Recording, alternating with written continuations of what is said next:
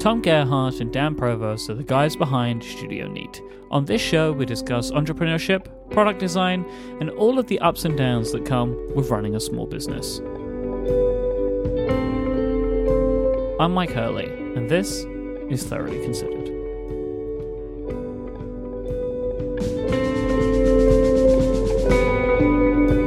Merciless fundraising. Merciless. It's back. It's back. Last year, merciless fundraising on Thoroughly Considered led to the single largest donation as part of the campaign. That's right. So last year's top donor was a merciless fundraising donor. Dan, what is merciless fundraising? Oh boy, You coined the term, so I guess I did. To me, it is strategies to extract the most money out of people as possible, and doing that in a way that doesn't feel gross because it's for charity and not for your capitalist enterprise. So it's like if we did some of these things for Studio Neat, it would feel bad. But when the end result is donations for childhood cancer treatment and research, then it's like, oh, let's like try to steal everyone's money as much as we Swindle can. them. Yeah, You hear that, dear listener? Swindle Swindle them. there's no swindling. Prepare yourself. There's no swindling. So last year, what did we did like a raffle for a couple of limited edition pens, right? But this time, it's going bigger, better, bolder, further than ever, right? Oh yeah. So do you want to explain what Thoroughly Considered listeners need to do? Sure, let's do this. So Okay. what we're offering this year is a special Very limited edition Mark I that is not it's not a previous limited edition. It's its own standalone limited edition that is just for this raffle. And potentially we might revisit it in future raffles, but it's only going to be like a St. Jude specific Mark I edition. This is a stainless steel Mark I. Ooh. Like the Apollo, Yes. right? The Apollo was Like the stainless steel. Apollo. Yeah. Well, Correct. similar. And because gold is the official childhood cancer awareness color, it will be gold PVD coated. So the body has like a more of a matte, like bead blasted finish, and then the knock is polished, but they're both gold PVD coated. Yeah. And we've never done a bead blasted finish on anything or Mark I. And it's cool because it makes it look kind of matte like the normal Cerakote Mark I, but it's like metallic. And so it does look very good. It looks and feels really good. It is very cool. Mm-hmm. It is Can I very put cool. this image in our show notes so people will be able to go and take a look at it? Oh, so yeah. They can lust after it. Yeah, sure. So we're going to have 5 of these up for raffle. Plus one, actually, which I'll explain in a minute. So the way to enter the raffle is you go to stjude.org/relay, make a donation.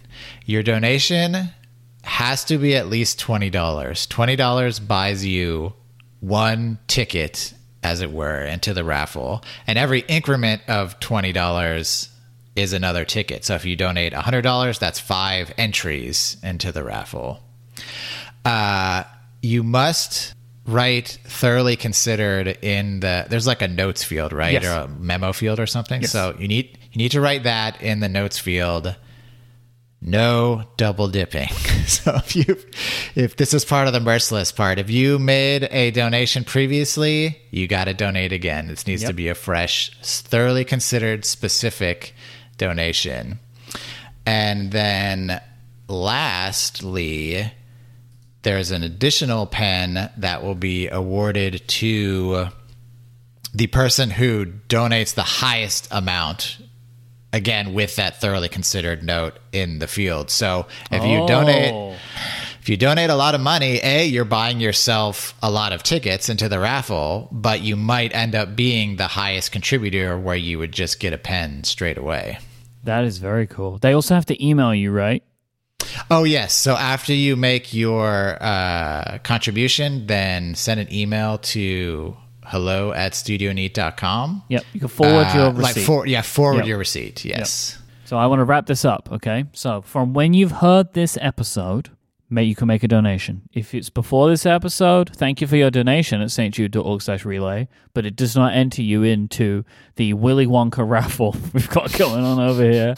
If somebody gets one of the Goldmark ones, do they get a tour of the Studio Neat factory?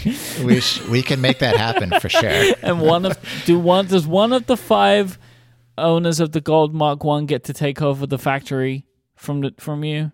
We'll see. We'll see. I mean, who knows, right? I feel like they get something. They get the Golden Mark 1, right? So okay. I know, but it feels like it should be a key.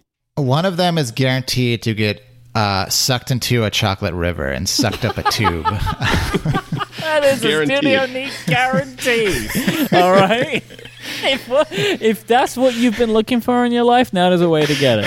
Okay, so after you've heard this episode, after the date this episode has been published, stjude.org/relay, make a donation. $20 is one entry. You can donate as much as you like. The more dollars you donate, the more entries you get. So but you don't have to do singular donations, right? Of $20, you can do it if you want to, but that's Please weird. Don't do that. Yeah, because that's more work. Please donate as much as you want, but $20 per entry. When you've made that donation, make sure you put thoroughly considered in the notes field. There's a notes field that you can put in when you make a donation. Then forward that email receipt to hello@studioneat.com, right? Mm-hmm. HELLO. HELLO, hello@studioneat.com. Then you are entered in. But if you are the top donor with thoroughly considered in the notes field, you will automatically get one. Oh, yeah. Yeah, so don't leave it to chance. Dear listener, you might feel manipulated right now. Uh-huh. You might feel, hey, that's a little too strong of a sell. Mm-hmm. You know what? You should feel guilty about that feeling. Do you want to know why? Because fighting childhood cancer. Because cancer kills more children under the age of 14 than any other disease. And that is a horrifying statistic. But because of generous supporting, like you will be doing, St. Jude creates more clinical trials for pediatric cancer than any other children's hospital in the US. And in 2021, one of those exact trials reported a more than 20-point improvement in survival rates for high-risk neuroblastoma, which is the second most common solid tumor in children. And they did it using an antibody produced at the St. Jude campus. So that money is going to saving the lives of children. And as we mentioned, September is Childhood Cancer Awareness Month, and it's an opportunity for us to come together in the fight against childhood cancer, because together we can make a big impact. So please go to stjude.org/relay to donate, and you can take advantage of the merciless fundraising as brought to you by Studio Neat and Thoroughly Considered. stjude.org/relay. I have no idea, by the way, if this is appreciated, but we're doing it anyway. It's good. Feels good. I don't feel guilty. No, I think there might be people out there who should feel guilty, but I don't. Yeah, if you're mad, you should feel bad. You know what I'm saying? That's the real message we're trying to send here. But you have a new product. Again, because you guys can't be stopped, right? It's true. It can't be stopped. What is it? We have been working on a dock that would support a Apple Watch, an iPhone, and AirPods for, I don't know, 4 years or something. We've been thinking that would be a good idea, and went through a ton of iterations. Well, we did. We had one. You have one. Yeah. I own it. So it's on my bedside table. So I'm sorry to tell you, you already do it. I'm sorry. Upright there phone. There you go. Yeah. Upright phone is the magic third part of that. But I don't know why it took so long for us to get there. I mean, I know part of the reason, but it's definitely felt like we've been trying to do this for a really long time. A really, really long time. Mm-hmm. Yeah, and MagSafe was when was MagSafe introduced? 2020? No. Or Was it just last year? No, it was 2 years ago. No, it was with the iPhone 12. Yeah, it was 2020. Yeah. Yeah. And that was it was an exciting moment for us, because it's like we have these docks, and our first iteration of the docks, it was all we were providing was wood and cork and, some screws and stuff. And you bring your own lightning cable and Apple Watch charger, and you kind of fit them in to this dock to charge your stuff. So you can think of the material docks as like cradles for your cables to position your devices in such a way where it's just much nicer and looks nice on your nightstand and all this stuff. And then when Qi became a standard, we started to move in that direction with these kind of hybrid docks, whereas the aforementioned 3-in-1, it had a lightning charger that you would provide, and there was the Apple Watch puck that you would also provide, but then there was this Qi wireless charger that we built into the dock. So this was kind of our first foray into, having electronics and such in, RIP Obi. We didn't get to do it there. So this is our first... 1,000 true cat fans. Exactly. Didn't get it.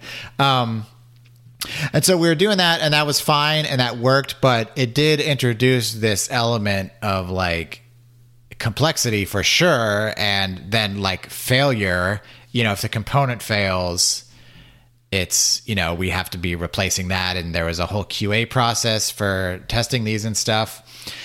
And so the MagSafe was introduced, and it was kind of like, oh, I wonder if we can just kind of go back to the design intent of let's just make a cradle for your existing cables and chargers, and make them positioned really nice, and it looks really nice, and it kind of all fits together and works. And then we're now getting to remove this electronics component that A, we didn't even really like doing, but B, MagSafe was better than it, like at faster charging speeds, and obviously the magnetic aspect of it and such. So we were happy to get away from that, but it actually took us a while to fully, in the design process, to fully move away from that. Like we had designs that were kind of this half and half, where it had like a MagSafe upright, but then it had a Qi module, tucked behind. But eventually we were just like, this is not making sense. Like we need to go back to the basics and back to kind of where we started. And they feel much better now, and it feels like a really coherent product line now. So we're pretty psyched to get these out finally. Metal. It's in there. Metal. That's different, right? Like that's that is different. a design change, I think, in the aesthetics of the material dock, which has been wood and cork. Like wood and cork. That's the yeah. And we went back and forth a long time. For a while there, we call it the lollipop, the piece that is like standing up, that holds a phone like upright on these new two docks. For a while, it was actually a cork. It was like this cork lollipop shape. That sounds disgusting. A cork lollipop shake. Yeah, get the cork shake. And we eventually went away from it just because it just didn't end up looking right. Like we couldn't get the cork thin enough to not kind of feel like frumpy or like kind of weird. And the reason we were really trying to figure out this cork design problem was we just didn't want to add another material. Like we were like, we don't want to do another one. But then we eventually like stepped back and we're like, but wait, there's tons of aluminum on this thing anyways, because there's Apple MagSafes on it and white. And so we kind of let ourselves like let go of this, like, it's got to be cork. We can't have another material. We kind of let go and like really tried it. And then after we tried it and did some iterations, we're like, actually, this is fine and looks good. And it like solves a lot of problems for us. So we ended up adding a third material, clear anodized aluminum, which, matches Apple stuff. And it's not super present on, I mean, when you look at it, it's definitely there, but it's not like this huge piece of aluminum or something. So So yes, that was a big change for sure. But I think we got away with it. And a cork got completely eliminated when we realized, like, if we were using our, the microsuction tape that is what is adhering the MagSafe to the lollipop piece. But if you have that stuck to cork and then you try to take the MagSafe off, it'll just rip off the cork. It'll stay stuck to the MagSafe. And so it's like, we can't have that happening. So we could have put a piece of aluminum in the cork and really we looked at that. It. Yeah. But it was just like no dice. So and I would imagine, there is just a strength benefit to the aluminium for supporting the phone, right? That if you wanted to have the cork thin enough. Well, the design was actually that we had this custom bent piece of wire molded into the cork. So it was strong from like a bending point of view. Right. It was really strong, but it was literally just the surface. Like you would just pull the surface of the cork off, if that made sense. If you're like undoing your phone. So yeah, but it was complex. I mean, the cork thing was like honestly pretty complex. I'm like happy we didn't have to really, really solve that problem. Like we solved it 95%, but that last bit, it was just like, this is going to be hard. I know this is going to be a problem. Yeah. I think you've ended up with something that fits. It fits. I would wonder, would you ever maybe consider moving away from wood and cork? Like now that you're, is there a possibility, do you think, for like a different design? Or like you two of you just like really like that aesthetic? I do.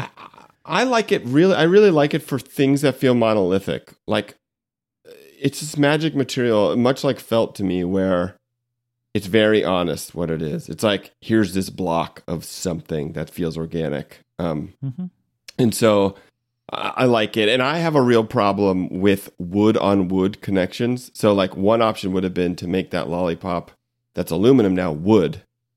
But when one piece of wood is going one way and the other piece is going the other way and the grains aren't matching and the woods won't match, I don't like that.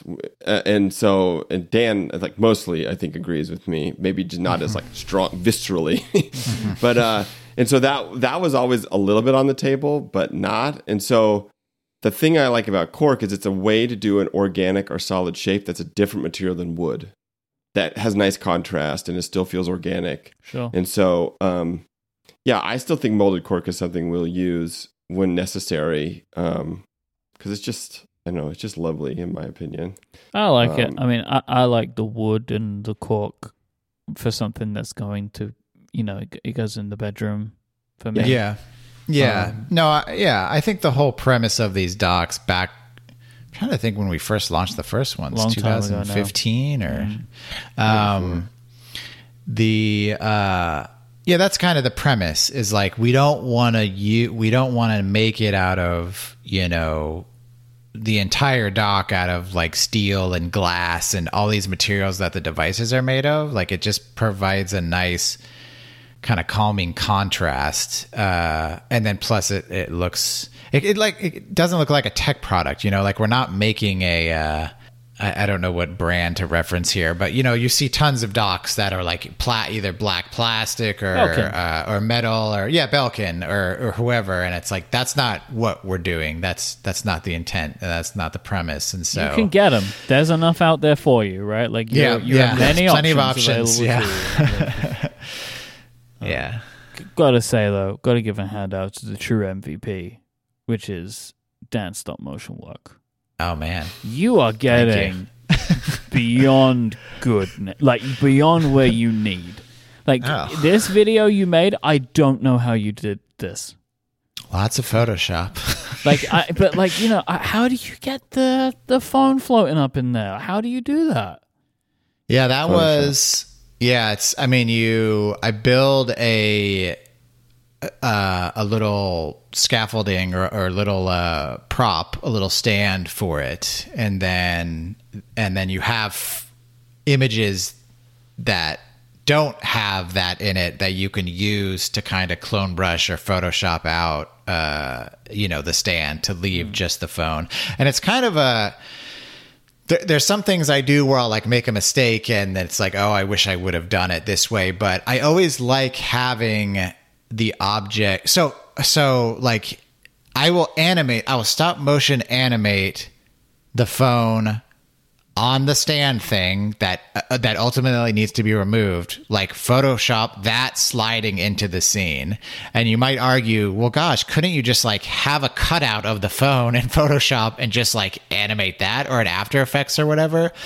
But I'm always very cognizant of the little details that I'm not seeing, but that are actually there. If you're doing it in a practical way by having it actually in the scene. So for example, reflections, shadows, like the scene changes in subtle ways when the phone is there that you might not pick up on, but actually makes a big difference. But that being said, this was probably the most extensive, like, shadow work I've ever done in a product, because the way I built the stands and the scaffoldings and stuff, like none of the shadows that should have been there were preserved. Like there was no way to kind of cut around them and then fix them.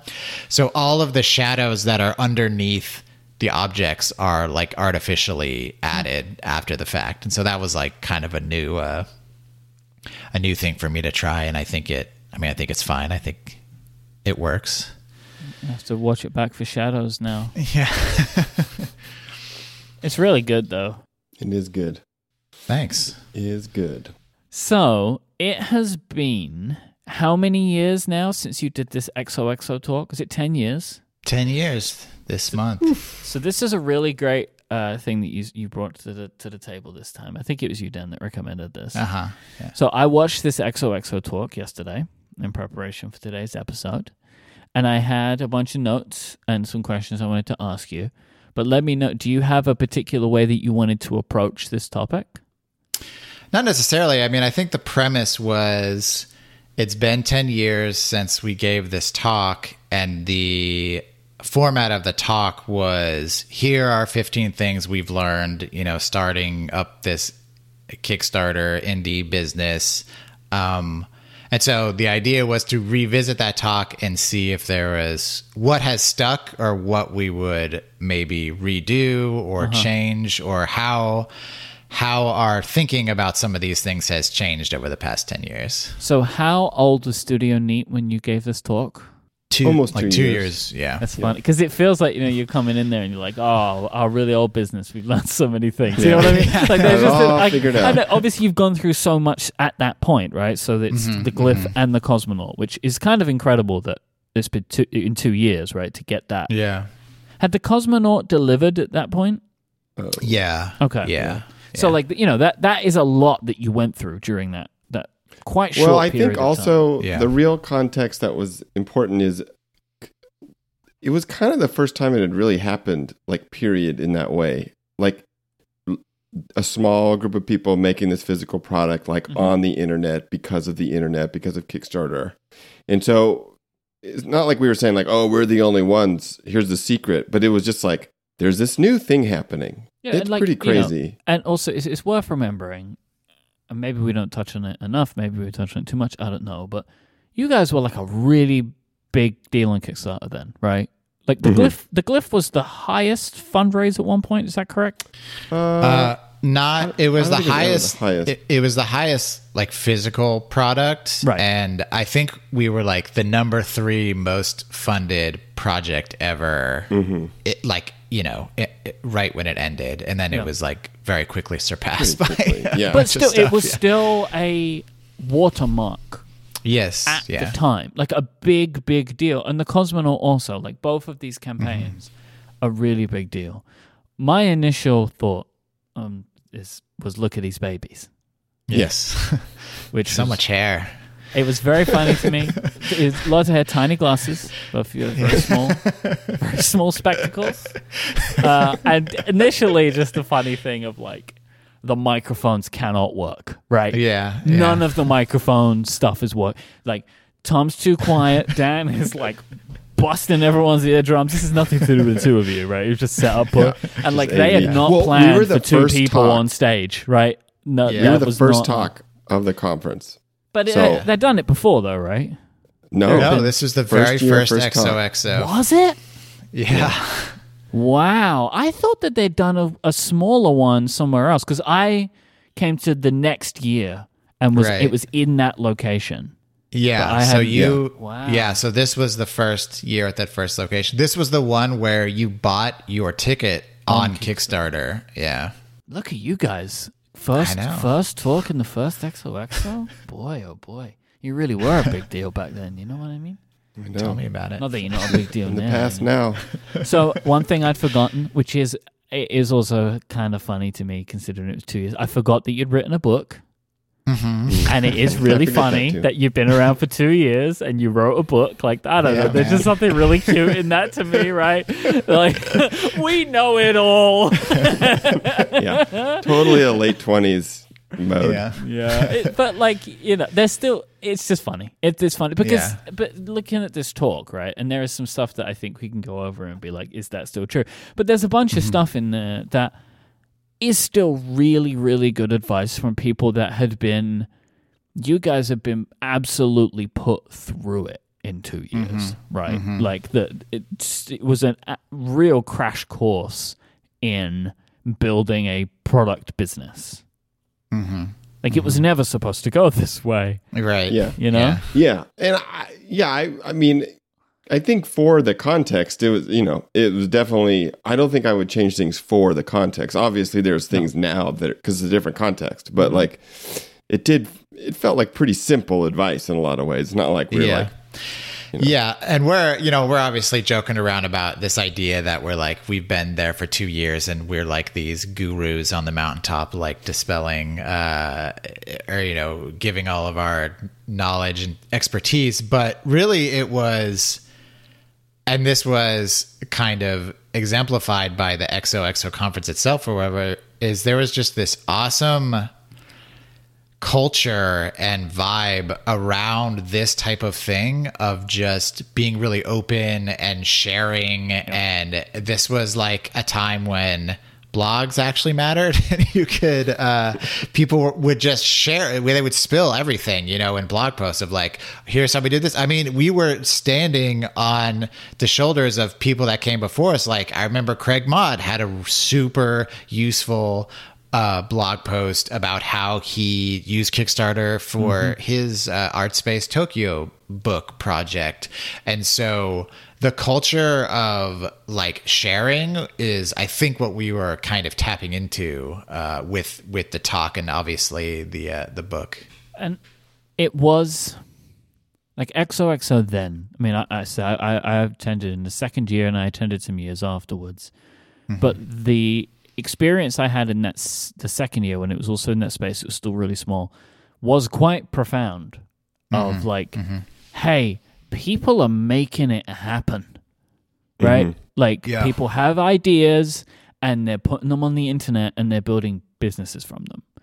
And like, then I think after that XOXO, like it changed, like it's what it was, because they kind of for the years after was like, hey, people are really depressed about their online businesses and like, and it's like, look, and trust me, I feel that, right? Like I'm not criticizing, but it was just, there was this window in time where it was exciting.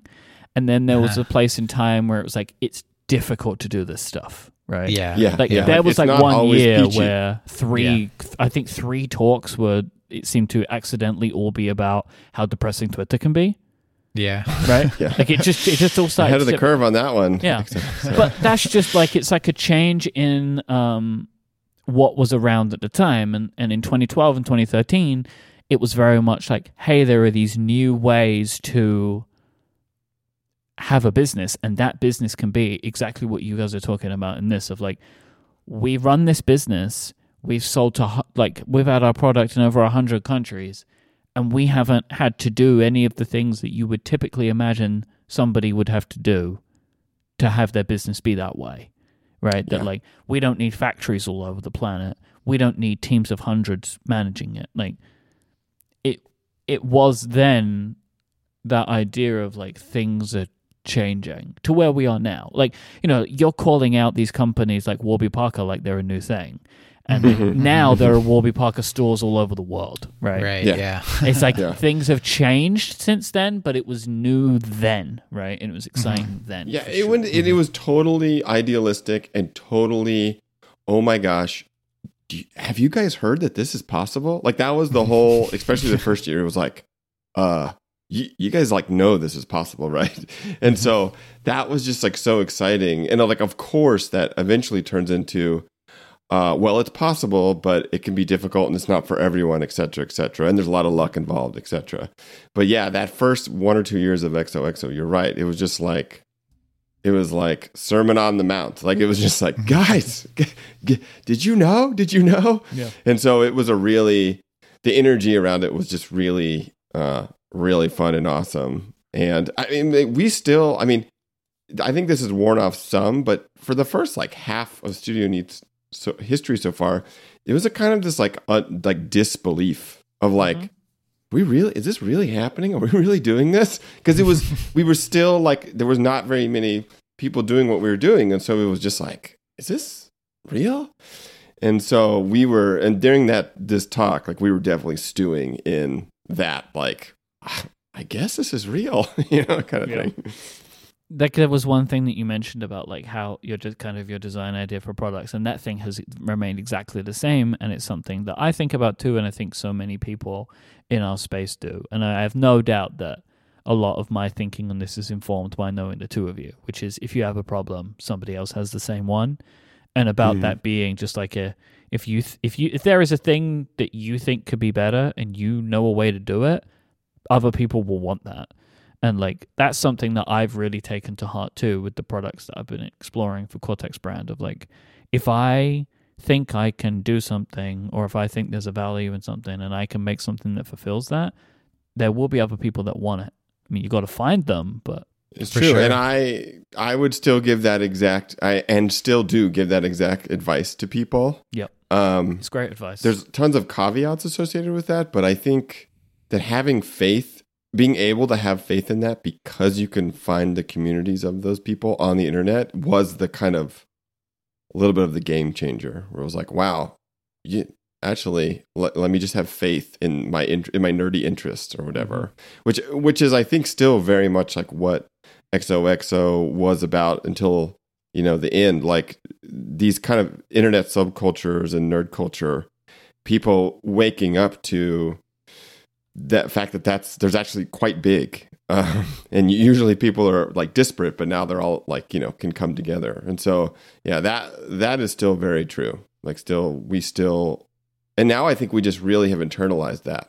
Like, we just have a real strong faith in that statement. And so we don't really, I would say one thing that we have changed in terms of that side of the product design process is, I don't think we don't question as much anymore, like, do people want this? We definitely question, like, is it good? Like, is it really good? Are we deluding ourselves? But I don't think we do we want this, does someone else want it? I don't know, Dan, what do you think? Do you feel like they used to plague us, I feel like, way more in the beginning. Yeah, I mean, one thing I was going to say is that, I think the, like, scratch your own itch is still... that's still a guiding light for us for sure. But I think compared to 2012, we are willing to make things that maybe we ourselves don't use, but we know there's an audience for them, or we know our audience for them. And usually this is just in the context of like a variation of something we make. So like, for example, the tote books, it's like a tote book mini I probably personally won't ever use, but that doesn't mean we shouldn't have made it. Like, it doesn't have to pass the test where like every single thing we make is for us specifically. That's more just like a launching off point. But the thing that matters is that we can feel like we can inhabit the like imaginary like end user, right? Like I can really inhabit who would be using a tote book mini, and so therefore I can design honestly for it. I think if we were doing something that we just really didn't have any familiarity with and didn't have a way to really step into the shoes of someone that would use it, I think it would be really hard for us. We don't have a design process for that, basically. And so I think when you're small and little, trusting that familiarity that you have with things is like a huge, huge advantage rather than trying to... Right. Yeah. I mean, I remember when I was at Frog, like doing a proper, like having a real job and doing like a proper design process. It's like, oh yeah, there's like all this user research and you have these like psychographics and you do surveys and stuff. And there's all this like front loaded research, which is crucial for designing, systems and products and services for like people that aren't you. And so it really, it does simplify the process when you can eliminate all that by just being like, well, do we like this? And then you can use your intuition. You can use your intuition, which is like a huge, huge thing, I think. Yeah. But, like for a large company like Frog, it's impossible for them to have intimate knowledge of every type of product that they might be creating a design for, right? So that's when you need to lean into, we've got to collect this information from elsewhere and try and use it to guide us. But like what you're saying about the Totebook Mini, but the Totebook, right? So you've done most of the work, right? Like if the original idea for the Totebook was, let's create a small notebook that I would never use, right? That's not going to work in the same way, right? Where it's like, say for, I don't know. Yeah, I think that's, you've got the basic idea down. You've done all the hard work, I think, of the design of the Totebook, like how that comes together, what paper you use, how is it designed on the inside. Like that's the hard part. Putting it in different form factors isn't the hard part. Like it's not. I feel like anyway, because you've understood the majority of it. Yeah, I think maybe the fact that the Mark II has a clip might be a more interesting example, where I personally don't need the clip and I don't use the clip, and the idea of this like little bullet shaped thing that is clipless and smooth and goes in your pocket, that is more appealing to me than the thing that we ended up making. And so I think that's maybe a good example of kind of like recognizing, okay, yes, Dan, you have this like quirk about this thing that you want, but if we're making this EDC pen, like the clip is part of the story, and like more people are going to want it that way, and it makes the story more clear, and it makes the product more in line with what more people would want. And so that was like the proper direction to go in for that product, even though if it's like my personal taste, it might diverge slightly. Yeah, I feel like I'm already rolling my eyes at myself as I'm about to say this, but I'm going to say it anyway. You're being true to what the item is. Like that is the truth of that product, which is if you are saying something should be a part of an everyday setup, and it should be like strong and tough, and like a clip is part of that. Like that's what users of that product expect from it. If you did not give it that, it would have harmed the item. Like I feel like if you would not have put a clip on the Mark II, less people would have bought it, I think. Yeah, probably. Yeah, hard to know. It's hard to know, but I think it was a good idea to do it. Like, truly, you'll never know. Maybe there are people like us, right? The non-clip pocket pen people, and there's like millions of us, but like we're just too scared to say it, and like you would have finally found its audience. However, like I think it was the right decision to do that for that item, and that is the change, right? Because that's when you're operating on a different kind of scale now to then, where like you have multiple products, and sometimes you've maybe got to make decisions for them that are better for them, not necessarily what you would use. And we are constantly putting on, like when we're evaluating a product, or especially in the beginning, we're trying to put on as many hats as we can. It's not like we, it's like, oh, it's only what we want, but I really think it just comes down to being able to like trust our intuition on things, because we're close enough to the product and who would use it, so that like that's there. Because we could from afar like analyze, like, you could be like, hey Tom, I'm designing this tractor, like what should I do? I could,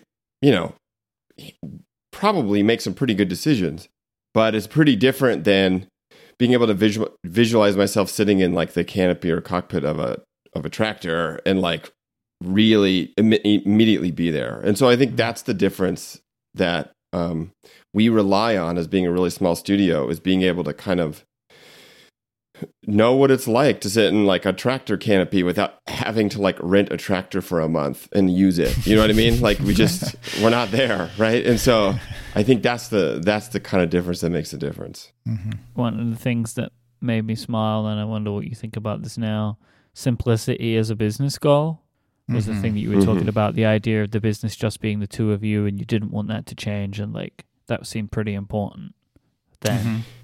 But now you have employees. Yeah, I think when I think about that statement, I think simplicity is still a business goal, but it is not the business goal. I think for us, it ends up actually being products are the business goal. Like we are willing to change our business structure for the products if they need it. And so I don't think we would have had that language or understanding back then.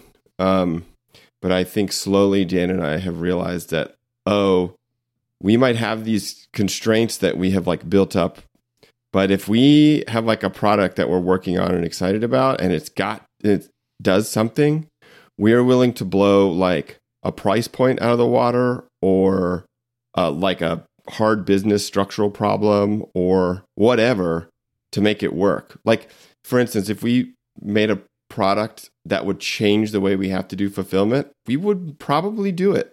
And I guess we did kind of do that in some ways already. So I think this has changed. I mean, simplicity as a business goal as one of the things is still something we should probably actually think about more, honestly. But I would say that it's become a little bit more clear that I think like product first is maybe kind of overshadowed that. What do you think, Dan? Yeah, no, that makes sense. And I think we actually articulate this in the talk where we talk about we are designers and that's what we should be spending our time doing. And so we make these gestures at, like keeping overhead low. And if it's just the two of us, then we have this like agility for decision making and focus and all these things. But if that starts to break down, which it has in the form of like building out our product lines where we're being pulled away from focusing on design, then, something needs to change. And so I think we're still kind of keeping the spirit of this alive in terms of like, we need to be designing things, not assembling things or shipping things or whatever, but that can be achieved in a multitude of ways. Like you could outsource the order fulfillment, but you could also bring it in house. And as long as we're not doing it personally, like if we hire people to do it, that's still the same thing. And that it's not a task that we're doing personally. So I think there's like lots of ways to approach this. But I agree with Tom that, we should kind of always be thinking about this and optimizing for it, because I think it is a good goal. On the simplicity side, there was one item from later on in the talk that I've actually been really interested to talk about. Do you have any idea which one I might want to talk about here? The something that we talk about later in the talk, and I think ties in quite nicely with the simplicity and the changing in simplicity. Made in America. Oh, yeah, if only. There's a big part of the talk about like made in America, why it's important, how it makes things easier, that it's possible to do, etc., etc. Yeah. This Still feels true. very much like was definitely true for the things you were doing. Yeah. But you weren't yet aware of the things that you weren't making. You know what I mean? Like, yeah. No, I think this is the best example of what we were talking about earlier, where it's like, oh, you were only 2 years old when you gave this talk. Like there's some things you can't make broad generalizations for the like limited experience we had so far. And this is probably one of the ones that falls victim to that. But the points we made are still true, where it's like, if you can make something in America, boy, is it a lot easier for a lot of reasons. Yeah. I will asterisk that and say the country you're in. Yeah, the country you're in. Just look closer to you, the better. Like, more regional. To you, the better. Local. Yeah. That is still very true. And I don't... in 4 years from now, maybe we're all back in the U.S. somehow. Like, it's like... It's a fluid thing, and we are evaluating it. Like, for instance, we actually are considering trying out making the Mark I in Japan, just to see. We're gonna do like a little, get a real quote and do a little trial, because there's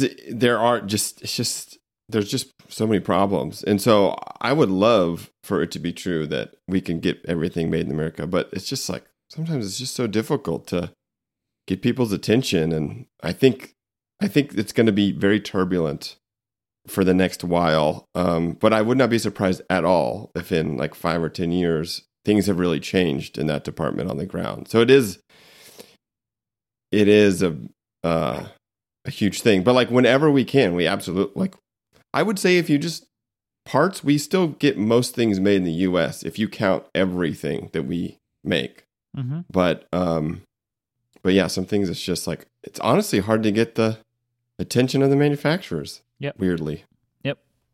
I mean, we spoke about on the show before, I think when we first spoke about Made in China, I think we had an episode kind of focused on that. Mm-hmm. And we've both had this issue where we've gone to manufacturers and they just straight up turn you down. Yeah. Like, no, I don't want to make your thing. Like, why? Yeah, which makes sense. Just not interested. It's just like, But you know, there are places elsewhere, China being one of them, and they're more willing.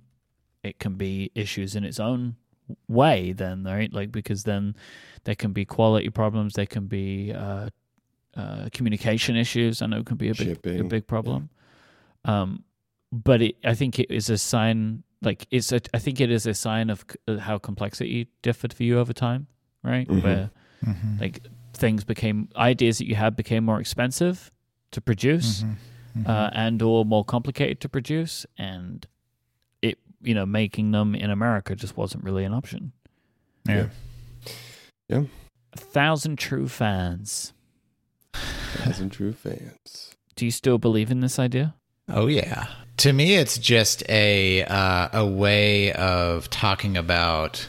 Well, there's a couple ways I guess you can think about it, but one way is just finding a niche, and you don't have to. I mean, to me, just like that graph that we show, that's like the Kevin Kelly graph when he was proposing this concept, is it's such a great way to think about it, and it's so reassuring. Where it's like, you don't have to have this mega viral blockbuster hit of a sensation to be able to have a business. There's this sweet spot on the graph where it's like, yeah, you need to have some success. You need to have some customers, but it's actually not as many as you think.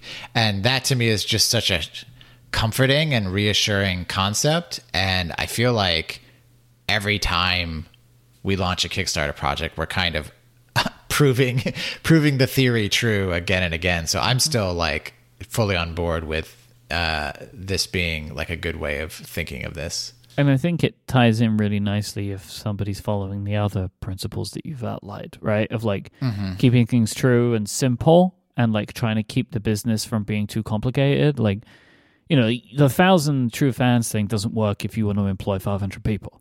Right? Yeah, it doesn't. Then 1,000 is not enough, right? But like if you're aiming to keep a business relatively small and support its, you know, primary business owners, etc., maybe with a little extra, this 1,000 true fans thing super works, right? I think the word that's actually more important than the 1,000 is fans. And like true fans. Like, I don't think you can have a corporation where there's a lot of true fans. I mean, there's some, like Apple, right? But I think the thing is that relationship of between the, like, quote, customer and us. Like, I still believe and like the quip that we're more like a band that makes albums rather than like a company that makes products. And I think for a while, actually, I think probably because we were busy with like young children is my guess. I feel like we put less energy into like building relationships with our fans, right? Mm-hmm. And that is something we're definitely trying to get back on track to doing, like having enough margin in the business, mostly time margin, where we can do some activities that aren't pure product design or assembly or something, and it's about building that relationship. And this is one of them, right? Mm-hmm. This podcast? Yeah. Oh, for sure. Yeah, absolutely. Yeah. It's like, absolutely. Yeah. And so like that fans word is such a different frame to view the people we're designing for rather than customers. I mean, they're both, like, we can have both, right? And we do have both. But that fan relationship, I think, is something unique that we can do that a lot of companies can't, because we're small and we put ourselves out there, right? It's like Tom and Dan designing stuff. So that is something that I feel like as the market has grown more crowded with like a lot of direct-to-consumer companies that might look like us from the outside in terms of like the kind of products they make and like the design and the branding, the actual like thing that's happening behind the scenes a lot of the time, not all the time, a lot of the time is completely not that. It's like it's like some company owned by a conglomerate that has like VC money, right? It's like not authentic in that way. And so I think the fact that we are still like, you know, some human beings that are identifiable making stuff for other human beings that we can identify is still a real superpower that we have. And so I think this 1,000 True Fans is like truer than ever. It's kind of like our superpower, the fact that we can have that one-to-one relationship-ish. And that is something we want to focus more on, actually, get back into that relationship more. I know one of the things that's really important for me in that, and I have no doubt you guys, I know you feel the same, but I just think it's important to make a distinction. Like, people who I consider to be in the true fans of the stuff that I do, I'm still looking to give them a quality experience or product. Like, I don't want people to just buy the thing or sign up for the thing just to support me. I want to give them something that's worth it. Yeah, it's two-way. It's a two-way street. Because I think it benefits everyone that way.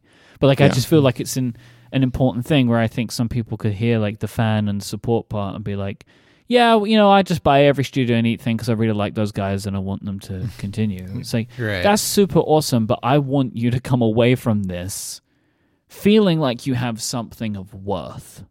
You know? Totally. And that is like something that is always, I think, a little bit scary in our minds. It's like, how much of, like, especially on a Kickstarter, right? It's like, how much of this is they want the product and how much of is it they want to support us? And obviously it's a combination, but it is this thing that makes you question, like, wait, is this good or not? You know, it's like, and I think we're still, I think the answer to that is like, it's good. Like, we feel good about it, but it is definitely, it complicates the relationship. Like, on the other hand, if you had this like cold, hard relationship with like the customers you were designing for, and it was very like numbers based, then I think you would know very honestly, like, is this good or not? Because it would just like, the numbers would be there to tell you. So that is something, but yeah, I wouldn't want it the other way, right? I like the fact that, you know, we have someone to not let down, basically. You know, like, it keeps us honest, I feel like. And so it's really, it's good. I like it, but it is a little fraught. Some of the, you know, I've mentioned like there's parts of the talk that are just like so charming in a wholesome way, like looking back at them. And one of them is the excitement of a 3D printing. There's just this, like, Tom is just so pumped. It's like, guys, there's this thing and you can like just make stuff. It's like, you know, and it's just, it's 10 years ago. Yeah. And 10 years ago, we were pretty early. It was novel and really expensive. Yeah. It's still not. I still walk around, especially as my kids are getting older, being like, kids, you realize there's like machines in my office that can just like make whatever you want, right? Like, I don't think they still get. I don't think they get it. I still think that 3D printing has not really found its way into culture like the way as much as it should. I think it's just a very powerful thing, and and as the 3D printers get better and cheaper, whenever that tips, I think it's going to be. It's going to be like the iPhone, where people are like, "Can you remember when we didn't have a 3D printer to just like do blank or whatever?" So I don't know. Yeah. Maybe that's wrong. I think I would probably disagree with that premise. I think it's too complicated for somebody to go from "I want this thing" to "I have this thing" if it doesn't already exist, right? You have to have skill to work that out. Yeah, and I think there's also like a certain understanding of like 3D space. Have you guys been on? Have you been on like? You probably haven't, like Thingiverse or any of these. I've used it. What I'm saying is like that is the good thing, right? That like. You can there if something, it's very likely that the thing exists, right? That someone has already done it, and like that's awesome. But if it isn't, like what I mean is like I think it would be really unlocked if the path to I've had an idea to I can make the thing is simpler. But I just don't think there's a way to do that. However, over time, I think you're wrong. Yeah? I think just like right now, the thing that's coming online is like. You'll be able to you talk to an AI or you type to an AI and like generates like super nice illustrations or photographs. That's gonna come to 3D stuff too. You're like, that'd be amazing. My kid can be like, I want a Lego sword. I want it to have points. Can it be bigger on the bottom? Like, and it will just 3D model it. It's not that hard of a problem. And so, I don't know. I could totally see things like that happening. I mean. Like just the process of like going on like Thingiverse or one of these like open source 3D model websites and picking something, and then there's software right now that's like kids can use where they just can like modify the thing by like touching an iPad and like dragging stuff around. Yeah. Like I think that is pretty crazy. Like it's pretty it's definitely nascent still, but I think that there's a certain amount of like autonomy that you learn when you're doing that I think is a really cool thing to learn, and I think it will get better. I agree with you that it is difficult now, but I think it will get easier. Yeah, I mean, I don't disagree with any of that. I just think, I don't know, I haven't thought about it really enough to properly articulate, but like, I don't think they were ever going to become as ubiquitous as, say, like a paper printer in people's homes. That's probably true. I think there's just a certain level of like, I mean, they're great and they're going to continue and more people are going to get them. But I think there's always this DIY personality type that is going to be like too big of a barrier for some people, because it's like you can already make whatever you want if you have a little bit of DIY spirit, or or like fixing problems, with doing handiwork around this. Like for some reason I don't know why this is like the canonical example in my head, but it's like, wouldn't it be cool if like a shower ring broke on your shower curtain? It's always plumbing, and right? It's always something plumbing related. I always go to this too. Yeah. It's like, oh, you could just immediately 3D print like a replacement, and then it's like, yeah, sure, that's hypothetical example may like come to pass, but it just seems like there are going to be people that do that type of thing, because there are DIY people now that watch YouTube videos and go to Home Depot and can do all kinds of cool things, or are handy in fixing their homes and stuff. I just think most people, that's just not their vibe and not how they see the world. They don't see the world as something to be manipulated, I guess, which is sad and in its own way. But I think like the general population just that's not how they go about living their lives, I guess. And also I think as well, like that shower ring example, I think for so many people, including me, I just open my phone and go to Amazon and it'll be there tomorrow. Mm-hmm. Totally. And I think that's one of the, like, if that didn't exist, then maybe people would be more willing to think about something like this. But it's like, I got the part, I'll just go to Amazon and it's here in the morning. Yeah. It's totally true. Was there anything else from the talk that either of you guys wanted to touch on that maybe jumped out at you? Yeah, I was hoping we could spend the next 20 minutes just talking about Louis C.K. for jeez. a bit if we can. That was like one of those moments I was like, oh no. I actually do want to talk about that specific point. I mean, the context, if you didn't watch the talk, and I would actually encourage people not to rewatch the talk. Why?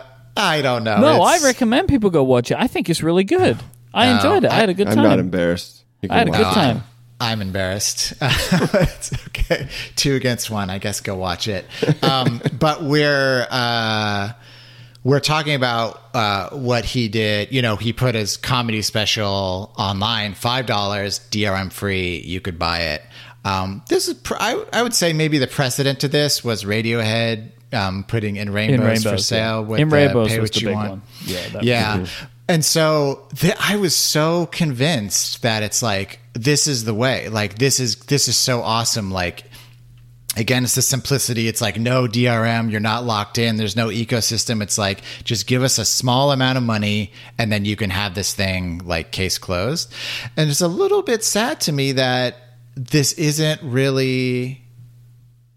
the way things are done now, I think. I mean, sure, they are sometimes, but this isn't the widespread, like, oh, we don't have like distribution things anymore. Like, the example that popped into mind was like, I wonder why Bo Burnham like put Inside on Netflix instead of like selling it himself for $5. Like, he totally could have done that. He's a big enough name to where he could have made a healthy amount of money, especially as the word of mouth spread and the buzz of like, oh, you got to see this special. Sometimes isn't it easier to just know that you're going to get paid X amount of $1 million and then not have to worry about it? I think that's exactly what it is. And I think that's why this hasn't become as widespread as I was hoping, because it is a little bit of a risk. Like, you only make as much money as how many you sell. And if it bombs, then you're out of luck. Whereas if Inside bombed on Netflix, like, Bo Burnham already has his money, you know, it doesn't, it's fine. So,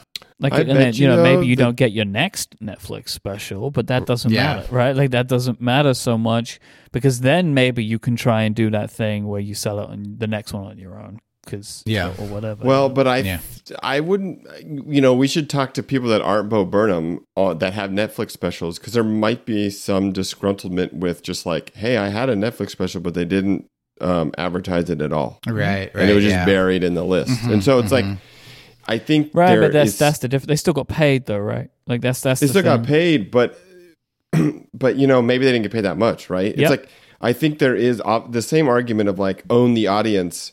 I'm not sure that that's shooken out. I think we definitely have gone through this phase right now where people, like, obviously Patreon and those things exist and they're awesome and they seem to be working pretty well. But, you know, then Twitter, right? If you think about Twitter, it's like, wait a minute, you don't really own your audience anymore on Twitter, because you actually don't even know if people see your tweets, right? Like, Twitter owns the timeline. And you don't actually even know of the people that followed you, how many people are still even on Twitter. Exactly. Like, and so I don't think that this battle's over. Like, I don't This either. battle between distribution from large centralized channels and like not is an open question. But it is interesting that it didn't just, like, it got fought back. Like, the big institutions fought back. They're like, no, hold on. We've been doing this distribution thing for a long time. Like, we can do this too, you know? So it is an interesting thing. I mean, you know, crypto wants to take that over too, which, you know, who knows? But so I think this is definitely the battlefield to play on, you know, for the next decades. And so it's still an open question. Yeah, I think I would agree say, I would say with like, writing, it's gone this way with Substack, right? Like, Substack is a thing that existed not during our talk, but now exists, and that's a huge thing, I think, for people. Right, but then that's still distribution, because all of those people could just do that on their own, but they don't. They use Substack. Right, that's true. It is centralized. Yeah, it is. Yeah, but right, like, this is the thing of like, I agree with you, like that. And there are still elements of it kicking around, right? So Substack is still an element of it, right? Like, because there are still, you know, they're not, unless you get a deal with them, they're not, which is like a whole other thing, but they're not making it happen for you, right? Like you still have to build that audience yourself by and large. Yeah. But it is also an element of paving your own way. So I think it's a bit of to and fro, but like it's not what we imagined was the idea of like the internet will free distribution and we could just have our own, like we can put our own lemonade stand up and like people will just come and buy. Like it didn't work like that, because then everybody just started using the internet for distribution, and then we just bought a lot of TV shows from iTunes, and then Netflix came along, and it was like this was way easier, and now everyone's got a streaming service. You know what I mean? Like, but there is still that, as you said, that continual push and pull, because then you get the comedian that didn't get a good deal from Netflix, so then they do put their next show out on their own website, and it will just keep going backwards and forwards forever. I still think the trend, though, is going towards decentralized. Don't you think? I don't mean in a crypto sense. I just mean like in like. I don't. You don't think so? You think no? Because every time we get a little bit there, big companies come in and try and take it away again. Yeah, that's right. True, so like, look at podcasts, right? So now like this has become a thing. Podcasts started to become successful for people. So now every media company is trying to lock up podcasts in their own way, right? Like every time you get a little bit close. So I am talking completely with no like real knowledge here, but we'll look at crypto. I'm sorry, but like this is like this idea, right? Okay, so we're going to decentralize it. Well, now there are all these big companies coming in, and they're all trying to handle the decentralization for us, right? And it's like we'll never get away from this part. Like every time you get a little bit of the way there, as soon as it becomes successful, people try and like commoditize it. Like that's just but I just think it's better. Even if you look at it's definitely like a cycle. It's like a wave, but I don't think it's a wave I think it's trending over the long term towards more decentralized. Because even think about this like Louis C.K. example, or any kind of comedy special, right? First it was like network TV. Then it was, maybe it's going to be individuals on their own website. No, it's going to be Netflix. But then it could easily be the next step. And Netflix is definitely better than network TV in terms of that distribution, I would guess. And like what things get made and who gets to make something and who gets to watch it and when they get to watch it. And so I think it's definitely a pendulum for all these things, but I think it's still trending over the long term towards more direct, more decentralized. Yeah, I don't know. I mean, the thing I always think of is like Jeff Bezos and the central premise of Amazon, and like why he's a billionaire basically is people want things as cheap as possible and as like simply as possible, or as quickly as possible, whatever. It's like that. It's such a stupid, like simple idea, like a no duh concept, but it's like, that's why Amazon is the company it is. It was just like, people want things to be as cheap as they can be, and they want them as quickly or as fast or whatever. So it's like, we all like the Radiohead model of, just sell it direct to fans, because there's like an intellectual purity to that. And it's like, yeah, let's get rid of the gatekeepers, and this is great.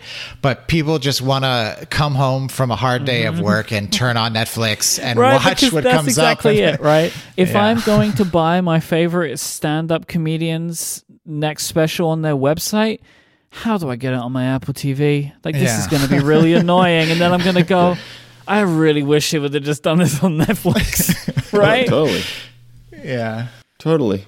Obviously, Louis C.K., awkward because of sexual misconduct. I just wanted to make this abundantly clear. Like, we didn't say it. I just want to say it so it's said. Right? Just say it so it's said. Yes. But still, it was an interesting example because of the stand-up special. Yeah. Yeah. The other thing that jumped out to me as like this feels like this has changed quite a bit, and I think it's kind of related to all this, is the section on the Gruber effect. Yes, and this idea of wondered if you would. I was wondering. I wasn't sure how to bring this up, so I'm pleased. Yeah. I mean, the idea and the talk was just like, there is probably an influential person in your niche that could give you a huge boost if you're able to get their attention. And getting John Gruber's attention is much easier than getting Oprah Winfrey's attention or whoever, like an actual huge celebrity versus someone who's essentially a celebrity, you know, in this little niche.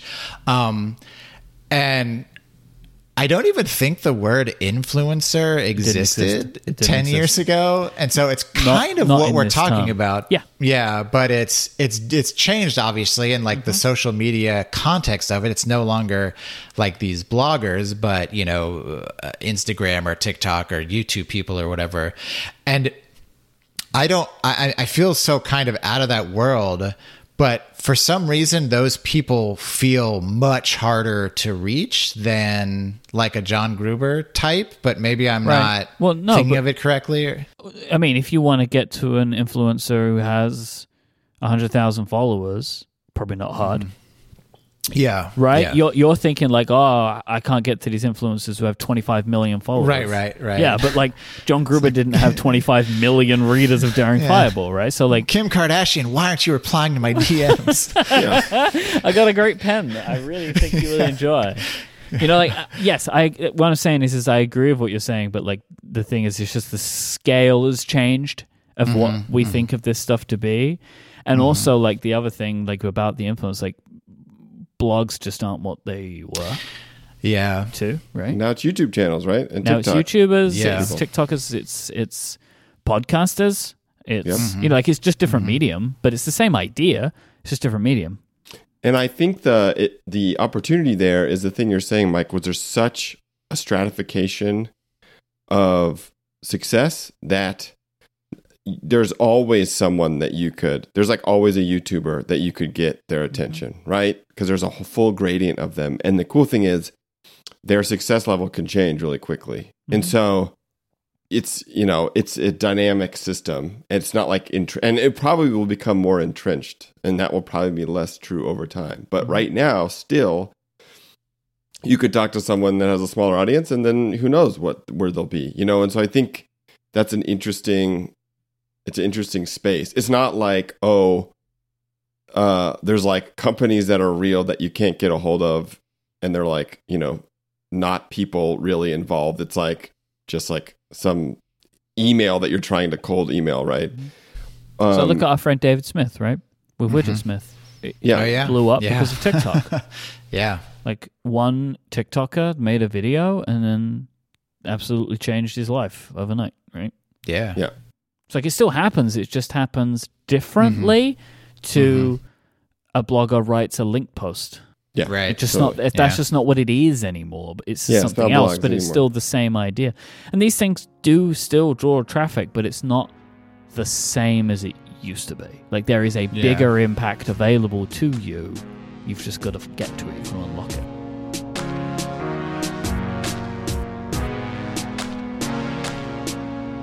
Thoroughly Considered is a joint production between Relay FM and Studio Neat.